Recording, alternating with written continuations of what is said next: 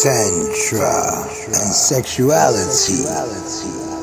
Tantra has much to do with sexual energy, but not necessarily sex between people, although it can be included.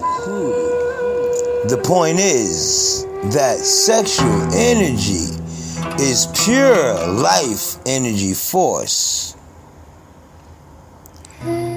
We come from it, and we all have it within us, without depending on anyone else. This force brings us creativity, pleasure, willingness to live. Tantra practices help us harvest that energy. Our creation. None of us is as strong as all of us, and together we are one. Remember that. Remember. Take the members and put them back together. Remember. Remind yourself, taking God's mind and putting it all back together. Remind yourselves. Tantra practices help us harvest that energy, often without anything but our own bodies. The truth is, most of us don't know how to handle this energy alone, let alone with someone else.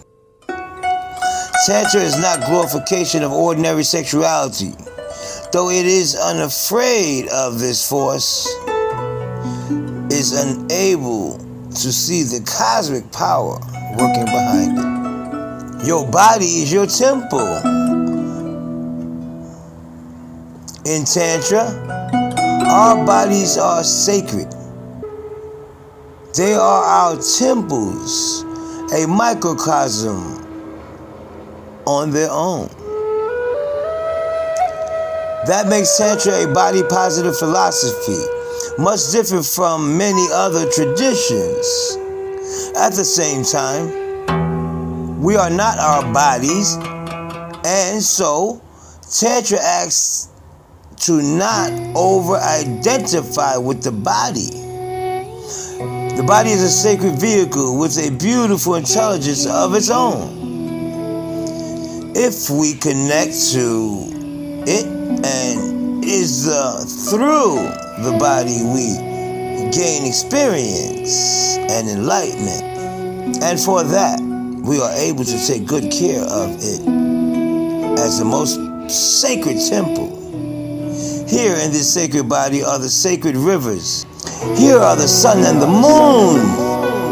I have not encountered another temple as blissful as my own body.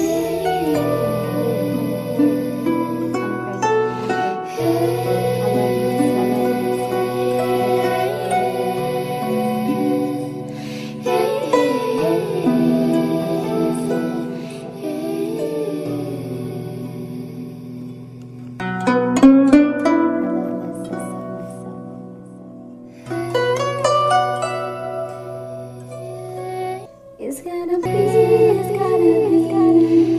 so, so, so,